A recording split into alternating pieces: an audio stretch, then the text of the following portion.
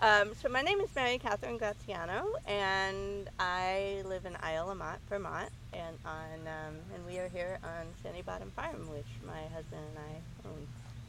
So I am a, essentially a Vermonter now. Okay, let's just quickly talk about what it means to be a Vermonter. So most Vermonters have been several generations. Some people will say as far as 7 is what qualifies you to be a Vermonter.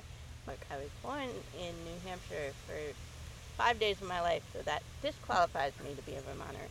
But I have grown up since then in Vermont.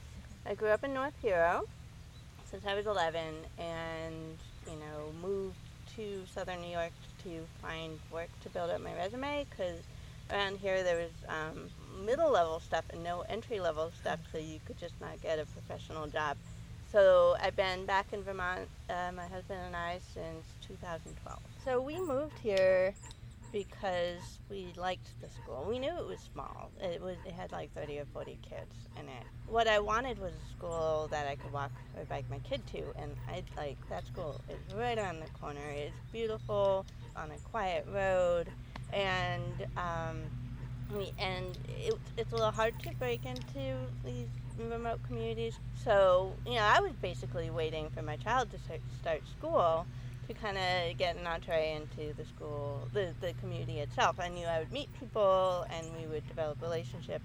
And then, like, the year before my child would have been entering the school district, they consolidated and closed it down. We have a lot of new people. They keep telling me that there's just not a lot of ways to engage with community and meet new people, and that they miss that and that they don't have that. And the thing about a school is it just creates a space, right? So you can choose not to attend a town hall or a community event, but even if you are a very busy parent, you're still there tangentially, right, at some point, and you meet people. You see their face, right? So because school is mandatory, it creates a mandatory space where people will run into you, like you will run into people. Mm-hmm. There's just nothing else like that. This town has maybe 400 year-round residents. I love it here. I know a lot of people, in South Hero. My mother was a teacher there for like 30 years, so I know a lot of people down there. I know a lot of people in North Hero. Don't know as many people up here in this town. I'm getting there. So, I have a disability. I'm hearing impaired.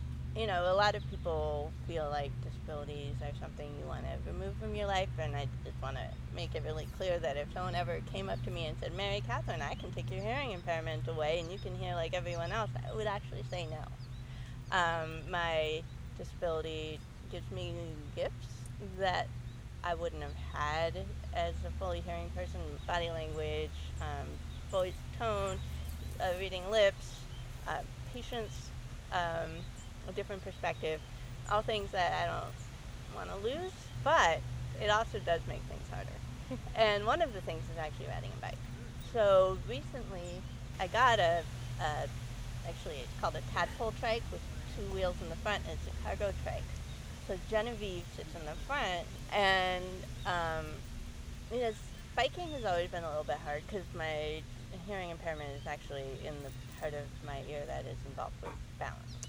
I mean, I can ride a bike, but I wasn't going to ride a bike with my daughter on the back. So I got this, and it has changed my life. I mean, I've seen so much of this island. I've gotten way closer to it. We stop and chat with neighbors, so that's the other thing. It's like, if I see people I know, and we stop and we talk for a little while, and it's really connected me to the community in a way I wouldn't have had before. It's also, like, made me healthier and just slowed down my life.